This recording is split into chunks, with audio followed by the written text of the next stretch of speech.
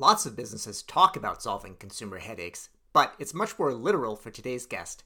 Founder and CEO Eric Kanarawala woke up with a terrible headache one morning that was made even worse by trying to deal with the pharmacy.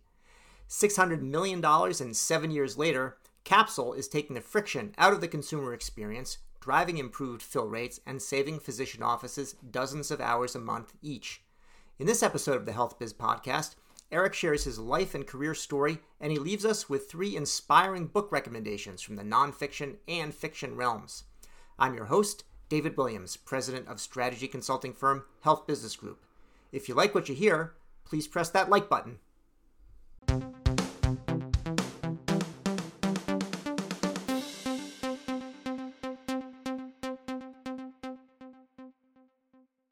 Eric Kanarawala, founder and CEO of Capsule, welcome to the Health Biz Podcast. Hi, David. Thanks for having me on. You know, it's nice to meet you, and I hope I passed the first test of pronouncing your name right. I try to get the name right. The hardest one that I had was a guy named Mohan Giridharadas, and I figured I'd listen to another podcast ahead of time and pick up the name. And anyway, the host just said, "Your name's too hard. I'm not going to pronounce it." I'm like, "What the heck? That's lame." Check it out. Well, thanks for nailing mine. I appreciate it.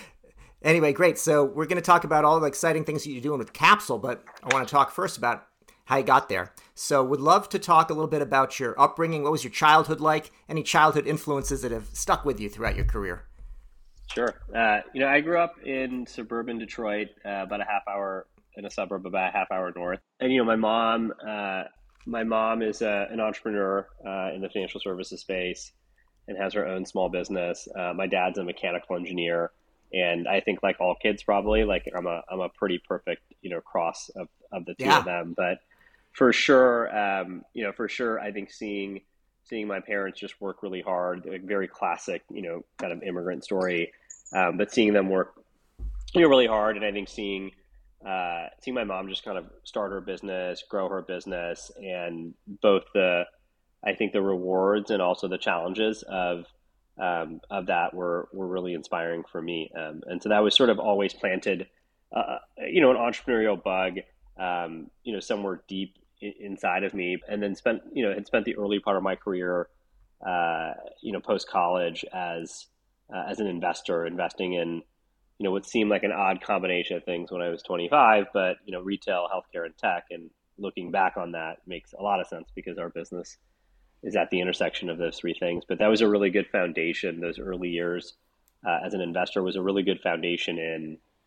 understanding markets and understanding businesses and business models. But also, I think the thing that's probably most applicable to being an entrepreneur and growing a business is how do you make decisions with imperfect information, and what's your process to do that, and how do you get comfortable with the discomfort of not having all the information, and yet still having to move forward every day and make those decisions. And then I think the discipline of being able to make sure that you're learning from the decisions you make, and revisiting, your assumptions and do we get that right? Do we get that wrong? And I think that's served us really well as we've built the business on the product side, on the operations side, on hiring, all of the places where have a hypothesis and you're taking the best available intuition and data you have, making a decision. And then, how do you make that loop faster and better?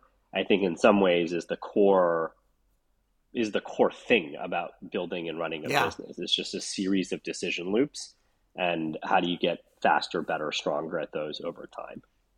Yeah, I want to highlight something you said earlier in your response about sort of the classic immigrant upbringing. And as a proponent of immigration for many reasons, including what it does for the economy, I hope that the classic immigrant experiences can continue, if not to grow, because it's good for the U.S. and it's good for the economy, particularly for entrepreneurial activity, in my opinion.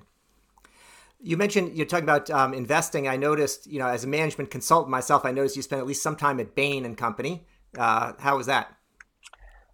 It was great. I was at Bain Capital, which has a heavy influence from, of course, Bain & Company, and a lot of the individuals that work there had spent some of their career at some point at Bain & Company, and so I'd like to think that I got some of the best of what I would have gotten if I had worked at Bain & Company, with maybe some additional exposure to investing in the markets, but have a lot of respect for for that company and that culture, and just has done an amazing job, both the consulting side and the investing kind of, the Bain Capital organization. Just really talented people, very well run, which isn't the case for all investment organizations. Yeah. A lot of times investment companies really are, six guys around a table, and Bain Capital has grown a lot since I was there. It's been a minute, but was always well run. Amazing training, amazing talent selection.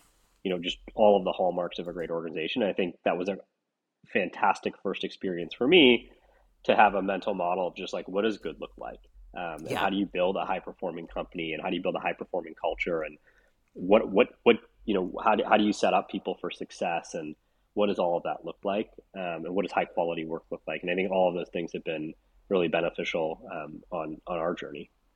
That makes sense. Well, yeah, I was at Boston Consulting Group, and was there later than the founding of Bain, but Bill Bain was at Boston Consulting Group and left there. And there was another guy named Bill Bain at Boston Consulting Group, and they used to talk about the good Bill Bain and the bad Bill Bain. I'll let you guess which was which. But two stellar organizations. Let's talk about Capsule. I'm interested in kind of what's the founding story. I mean, why did this company need to exist in the first place? Sure. The founding story is I woke up one morning in 2015, and I had a killer headache, and I called my doctor, and he asked me a series of questions, and and said, "Hey, don't worry about it. You've got a sinus infection. I'll call a prescription and go get it." And I said, "Perfect." And so I was living on the Lower East Side of New York City at the time, and put my coat on. I went out on this cold, snowy January day and went to my local chain pharmacy around the corner. And David, everything you can think about going wrong at the pharmacy happened to all go wrong for me in the same time and same place. Starting with the fact that I'm wandering around the store and I can't actually find the pharmacy, and it turns out it's in this dark, dingy basement. So I navigate my way through this broken escalator down there, and there's dozens and dozens of people in line ahead of me, and my cell phone isn't getting signal because I'm in the basement, and my head's still throbbing, and I end up waiting in line for an hour. I get to the counter, and finally, the pharmacist, is like, hey, how can I help you? And my doctor called a prescription in. And she's, pleasant, but clearly overworked, and goes back to the, stock room and tries to find it, and comes back. And it's like, I'm really sorry, we're out of stock. And I have this moment of like, it's a Z-Pack, it's January, like this feels like the only thing you should have in stock. And anyway, I try to call my doctor to have him write it somewhere else, but my cell phone, of course, has now died searching for signal in the basement. So long story short, I, ended up going home, no medication in hand. And I woke up the next morning, and I had one of those moments just like, what is going on? Like, how does this work? Why does this exist? And the spark for Capsule was really just me unpacking my own personal experience. And very quickly, as I was doing that, I started to understand that some of the things I had learned as an investor, and that some of the themes that I was investing behind, namely this idea that local commerce is really transitioning and digitizing very aggressively, that the world of healthcare slowly but surely is moving to a world where people are incentivized for the health outcomes they're able to deliver versus just the amount of healthcare they deliver, and realize that the pharmacy sat at this, one could say intersection. I like to think it's at the intersection of those two things. The reason the business exists is because there's a gap between those two things, and that crevice is that pharmacies, historically conventional pharmacies, have been organized in this, I like to kind of play this thought experiment around, which is like, if you were from Mars and you came to Earth and you walked into a chain pharmacy, man, you'd be awfully confused, right? Like, Yeah. it's like, wait a minute, why are you selling Twizzlers but also insulin? Why do you sell cigarettes and Chantix? Like, this is confusing to me. It is. And I think it's actually, if you step back, it's confusing to everyone. And I think that core insight is like, hey, half of the way it's been set up is the focus is on traditional conventional retailing things, and half of it is on pharmacy and healthcare, and as a result, I don't think they do either of those things particularly well. And you've started to see over the last 10 years that front part of that store really get disaggregated by companies like Amazon and Instacart and GoPuff and others. And Capsule and other digital pharmacies are starting, and I think we're probably more than starting, but feels like we're just starting given the size of the opportunity. Are just aggregating the back of that to deliver a healthcare first, better digital experience. And the core insight, I think there So are just three to be core, clear, so yeah. it seems like so it seems like now I got the vision for the company is that when the Martians arrive, they'll be able to go into the store and they'll be be clear on what they're supposed to do. Well, there will You, be no store because the Martians yeah, will, like everybody else, be using their they'll, mobile they'll phones to sign interact in. with their lives. Yeah. They'll use exactly. They'll use their satellite phone or whatever they may have with them, and also that this is a business like literally born from a headache, and it's like it was a head. It's like talking about having a headache that you're resolving or pain point. It was really that. I had another guest on the show who actually I think had dislocated his shoulder, and he went into the doctor's office and they were having him fill out these forms, and so he came up with a business to like do a form filling that you didn't need to be signing all the papers and all that. So I guess it's good that you had that headache way back then and got to experience the worst of it. What is the overall solution that you have? Like how do you actually solve this problem? Yeah, And so how, it's a really good question. So the way you solve it is by first principles understanding, like, what is the problem? And we identified three problems that are at the core of what we've built. Is uh, the first is that the consumer experience is high friction, and I don't think that's like a novel like insight. Yet it was a unaddressed insight, right? So long wait times, persistent out of stocks. I can't get advice about my medication or my insurance in any sort of timely, secure, private, discreet way. I don't know the price, price transparency. I don't know the price of the thing until I've actually already paid for it, right? Like all of these things that we've all just taken for granted in engaging with the pharmacy. So that was one. Um, and part and parcel of that was like, wow, I didn't realize 70% of American adults went to the pharmacy at least once a month. So this is like omnipresent yet invisible part of the healthcare infrastructure is the pharmacy. Everyone uses it. It's terrible. It's low NPS. It's like all of the things. That was kind of problem one. And problem two is that an insight two is that gosh, like the pharmacy is the most frequent interaction point in the entire healthcare system. The average person interacts with the pharmacy 8 to 10 times more often than they do with their doctor, and so that's a really important fact as we think about how do you bend the cost curve in healthcare. People need to make better different decisions, and so how do people make better different decisions? Like, well, people make better different decisions when they have information that they trust, and from people they trust, and from companies and brands they trust, and trust is a function of frequency of interaction. And then the third insight is that it turns out it's not just the consumer that has a lot of friction with the pharmacy. And and so coming out of that terrible drugstore experience I had, of course I went and started talking to people I knew and consumers and friends and said, hey, tell me about your experience with the pharmacy. But then I started having that same conversation with doctors, and I started having that conversation with people that run insurance companies and people that run drug companies and health systems. And they all started echoing the same thing, David, right? It's like the way this thing is set up isn't set up to help me take care of the people I gotta take care of.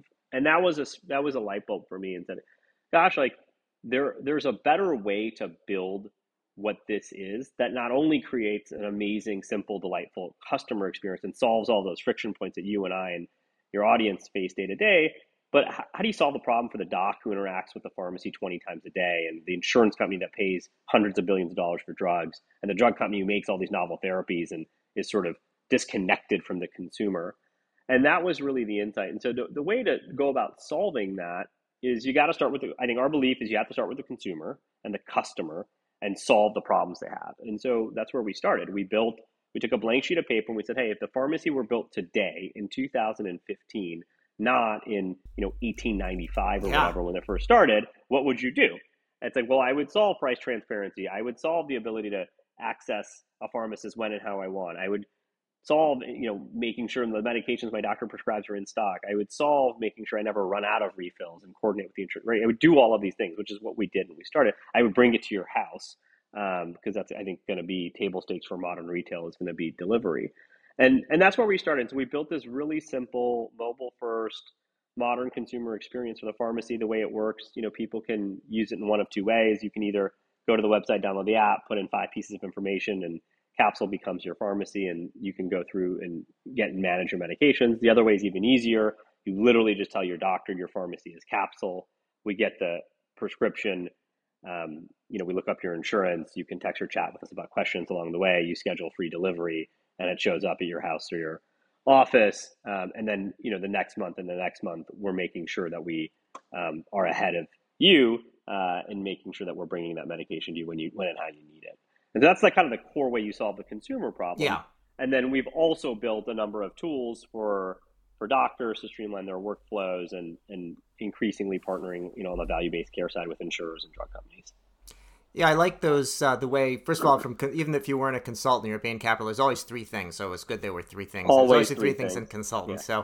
So that was good, and I think that that consumer experience was interesting. There's a couple points in there that are, I think, if not novel insights, they're quite interesting about how the pharmacist is very well trusted, and you're mentioning that's frequency of interaction, which is an interesting point for why that is. And then also, I think with everybody has their own frustrations, they don't realize the frustrations of others, even though when you call the pharmacy, it says, press 1 for the hours or menu have changed, blah, blah, blah, blah, blah. And it's, if you're a doctor, press this number. And, people are on hold from the physician office as well. And I know there's a lot of friction there. So I'm glad you've done that. I don't have a headache listening to it. It sounds marvelous.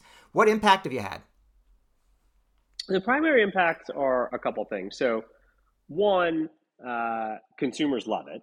And so the NPS of our business is incredibly high. The retention of people continuing to use Capsule to get manager medications month after month is really, really high. The second is that we drive 50% better fill rate. So in America, on average, across all prescriptions, 1 out of 2 prescriptions goes unfilled. And that figure at Capsule is 50% better because we've reduced the friction of getting and managing medications. So that's a really big impact in terms of just making sure you can't take medications that you don't get. No. And so that's a really big impact. And then on the doctor side, through the number of tools that we've built, we're saving doctors tens and tens of hours a month in just reduced administrative burden for their staff. And I think in a time like today, where doctors and their staff are more burned out than ever before, looking after those people is really important as well. So, what you're taking on is a big ambition. So pharmacies, tens of thousands of pharmacies, hundreds of billions of dollars of drugs being paid for, doctors, patients, all of this. It's got to be a big undertaking in order to build something at scale. And I know you've raised significant funds. What has the funding path been like for the company? Sure. There's a little bit under $600 million of capital, into the business over multiple rounds of financing. And I think we've done a really good job of partnering with investors that believe and understand the long-term ambition and opportunity to build something really different in terms of how people are not only getting their medications and managing their medications, but broadly their healthcare, with the pharmacy as the first part of that because it's the highest frequency place. But over time, layering in additional things that reduce friction for the consumer. And I think that the business has a fairly large amount of infrastructure, both physically, but also, perhaps hidden, because I think we've made the consumer experience so simple. It belies the complexity of the technology that underpins everything we do. And so building that technology infrastructure obviously is super valuable and enables the business to scale and enables that delightful experience for the doctor and the consumer, and enables us to deliver that better outcome for, folks that are paying for all the medications. But all of that obviously requires investment upfront and along the way to do. I think we've been fortunate to have really supportive long-term partners to do that with. So, you started the business at a pretty good time, 2015, as you said, and then we had the pandemic and a real sort of digital health boom / frenzy around the way, and now we're in a different spot in 2022. As you look at digital health today, around the middle of 2022, what's your perspective on that space and how Capsule fits into it? I think long term, it's very hard to make the argument that more people are not going to be engaging with their healthcare digitally in 5 years, 10 years, or 20 years than they do today. I think that feels, nothing's indisputable, but that feels pretty close to truth. I think what's up for debate is the pace at which that's going to happen. Yeah. And where that's going to happen. And I think one of the things that, as a broad thing we saw during the pandemic, was that not only did people sort of increase their belief or estimate of how much of healthcare would be digitized, they pulled forward the time that would happen and extrapolated the growth rates from the pandemic. And And hindsight's 2020, of course, but I think those were probably not like appropriate assumptions with which to Yeah. operate with. And so, I think that healthcare will digitize. I don't think it's going to happen. I don't think all of it's going to happen in every segment overnight. I do think the pandemic was a catalyst for a lot of different parts of healthcare to kind of reevaluate their workflows, and people did have to overnight digitize those things. But consumer behavior in different categories evolves at different paces, and I think that healthcare, for a variety of reasons, both because it's high trust, because it's habitual, because the demographics of the people that consume healthcare the most are often the people that are kind of the latest adopters of new ways of doing things. There's a lot of different characteristics about healthcare that suggest that maybe that that evolution is going to happen at a different rate than some other some other categories that have happened in the past. But I think no doubt you're going to continue to see healthcare digitize more. I think one of the things that we learned about our business, one of the things that we're seeing in our business is that the people that started using Capsule during the pandemic are actually retaining, and their frequency of usage is actually slightly higher than people who started using Capsule, outside of the pandemic. And I think one of the big concerns for companies that saw, some increase in demand during the pandemic was that, is this going to be sticky as the world opens back up? And I think we'll see in other categories. But for us, we're seeing that once people try a better way of getting and managing medications, they absolutely want to continue doing that.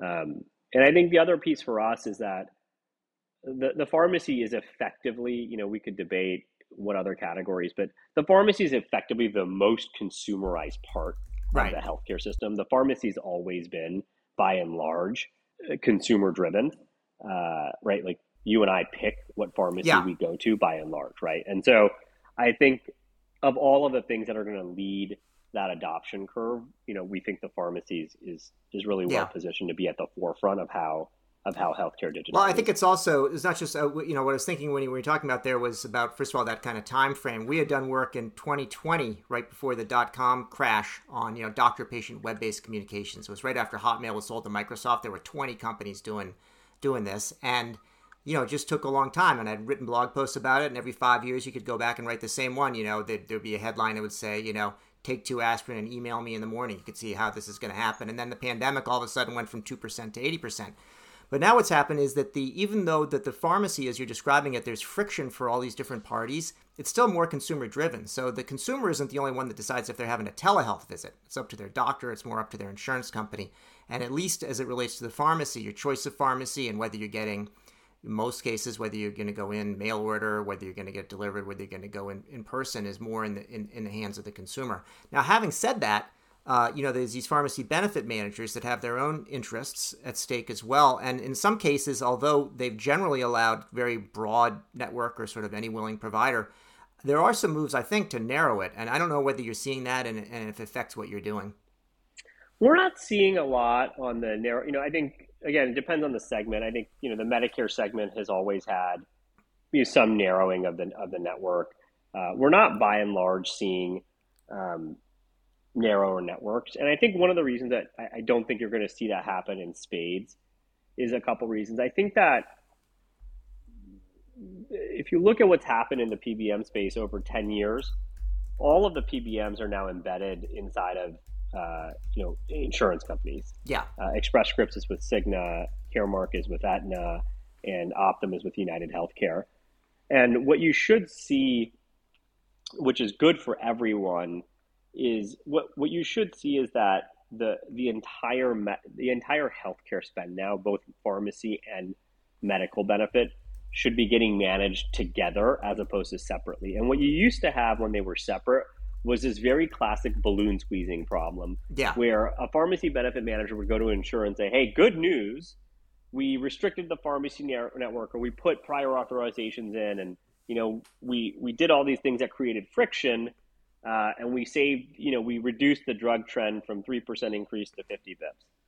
And the insurer would look at the PBM and say, "That's great. By the way, like my medical expenses for the people you made it harder to get insulin for just skyrocketed way more than whatever money you saved me on the pharmacy." Right? So the right way to manage that is in aggregate. Yeah. And the right way to manage the pharmacy network is to really look at the pharmacies that are delivering better outcomes, right? And though outcomes can be consumer experience, they can be adherence, they can be clinical excellence. There's a number of different things, and I think we feel really good about on all dimensions where we stack up against what exists today. And so in some ways, to the extent there is going to be more discernment around what pharmacies are around, we feel really good both about the cost structure that we've enabled through technology, but also the outcomes that we deliver by having a different, better model. Great. So just to wrap things up, I want to ask you if you've had a chance to read any books these days, if there's anything that you may recommend to our listeners or in fact recommend that they avoid. Oh, I've never been asked what book should I avoid. That's a really good question. I'll probably not take you up on that one. Okay. But on the first one, I've got 2 book recommendations. The one we give everybody when they start at Capsule, it's called On the Wings of Eagles. And it's a true story with Ross Perot as the protagonist. And it's just this unbelievable adventure. It reads like fiction, it's nonfiction. And it's this unbelievable story of what I think about as like company loyalty and teamwork. And it's just a really cool adventure book, but I think there are some broader lessons to learn about what it really truly means to be a leader and to build an organization, and what are the lengths you would go to for the people that are on your team. So I love that book, and we give that to everybody at Capsule when they start. I really like the Checklist Manifesto. It's super simple. It's short. A lot of the examples in it are from inside of healthcare. There are outside of healthcare examples, but I think it just reinforces for me that in a world that's increasingly complex, sometimes the simplest solution is the best solution and can have a lot of impact. And so a lot of times you don't need to make things crazy complicated to have really high impact. And it's a good reminder for our team. Those are 2. And then a third book that I'll just recommend just for fun, that's also nonfiction, but reads like fiction, is a book called The Traitor and the Spy, which is a story about the highest level sort of spy that infiltrated during the Cold War, and then how sort of that unwound. And it's a page turner. But those are my 3 book recommendations. Excellent. It's like always 3 things, but I'm glad there's 3 books, and we won't put you on the spot about one to avoid. But if I read any that allows, I usually just put it down, so it's just like I avoid it after the first few pages. But well, great. Well, Eric Kanariwala, founder and CEO of Capsule, thanks for joining me today on the Health Biz Podcast. Thanks for having me, David. Appreciate it. You've been listening to the Health Biz Podcast with me, David Williams, president of Health Business Group. I conduct in-depth interviews with leaders in healthcare business and policy.